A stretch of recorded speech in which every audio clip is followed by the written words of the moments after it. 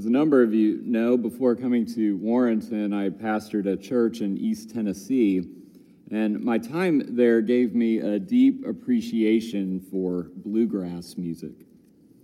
With this deepened appreciation, I've noticed something about bluegrass. There are a number of classics that every aspiring bluegrass musician or group is obligated to perform. Every banjo prodigy will take on Earl Scruggs' Foggy Mountain Breakdown. Every female bluegrass musician will at some point undertake Dolly Parton's Jolene. Not sure if you caught the vaccine version of that she performed to encourage folks to get the vaccine, but that was wonderful as well. And the favorite of East Tennessee, every new bluegrass group will likely cover the Bryant Brothers' Rocky Top, which I learned has been professionally covered over 100 times since its release in the 60s.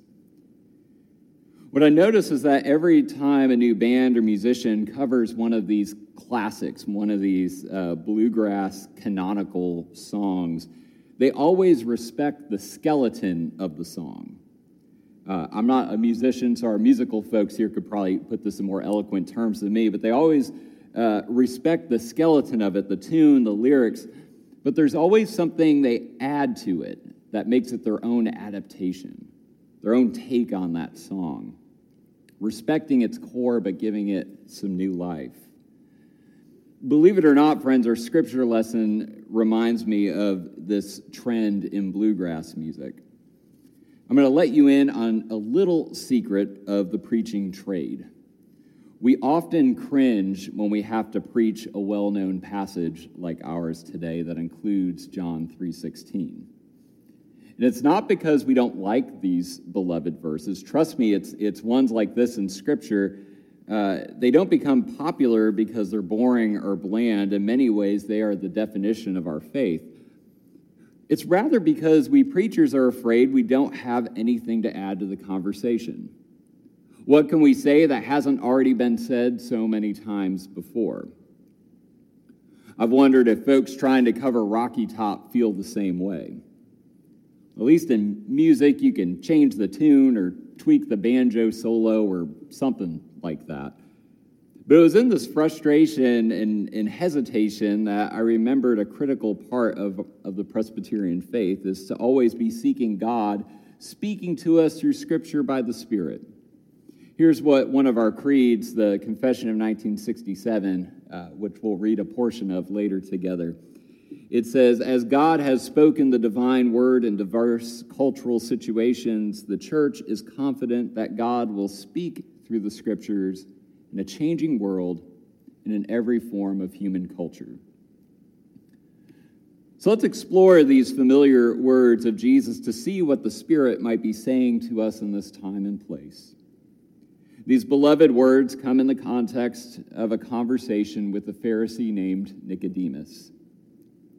Afraid of what his colleagues and friends might think of him visiting with this rogue rabbi who just caused a big scene in the temple, chasing out the money changers and livestock traders, Nicodemus visits Jesus at night in the cloak of darkness. Another famous part of this exchange is the discussion of how one can be born again or born anew from above. But the lectionary passage we have in front of us today begins in the middle of this conversation, after the whole born anew discussion, but right before 3:16. And this gives us just a little different angle at the famous verse that perhaps might give us a new and life-giving insight. We begin in verse 14, where Jesus references a passage from the Torah in which God gives Moses a bronze serpent to heal the Israelites from snake bites in the wilderness. Jesus says, "And just as Moses lifted up the serpent in the wilderness, so must the Son of Man be lifted up, that whoever believes in him may have eternal life." It's an odd and pretty unique image of Jesus in the Gospels, Jesus being like this serpent staff. Yet while the snake is always a troubling image, something that is always near the top of lists of most common fears, and certainly would be on mine, this image is ultimately one of healing. Moses lifts up a serpent staff and the people are healed. God lifts Jesus up and we are healed. In this time of pandemic, as vaccines roll out, it is doubtless a relevant image for us to wrestle with as a people in need of both healing and hope. Jesus references this act of saving the Israelites in the wilderness, lifting up the bronze staff of a serpent, to describe his role of being lifted up by God to save God's children. This is what leads to the ultimate why of God for this saving in verses 15 and 16. Love. For God so loved the world that he gave his only Son, so that whoever believes in him may not perish but have eternal life. Jesus is lifted up out of God's deep love to heal and to save us. Too often, though, we as Christians have limited these powerful, billboard and sports sign worthy words solely to the cross. God's love lifts Jesus up on the cross to save us. It's not that this is wrong. Rather, it's not the whole picture. And certainly not for John. So excuse me for a minute, because we're going from the beginning of the sermon in talking about bluegrass to now we're going to talk about John's Christology. So we're taking quite a shift here, but hang with me. Scholars note that a crucial part of John's Christology, or John's understanding of who Jesus is, has a chiastic pattern.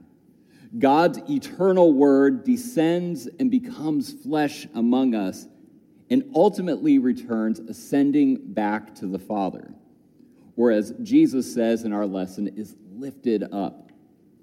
This reference about Jesus being lifted up is not just about the cross, but rather a threefold rising in Jesus' death, resurrection, and finally ascension. And each of these moments matter.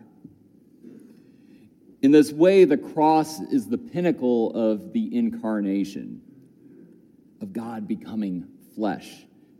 Just as God and Jesus takes on our flesh, our existence, out of a deep, deep love, God also takes on our sin, our faults, our brokenness, as Jesus is raised on the cross in his suffering and death. But as Christians, we know this is not the end of the story.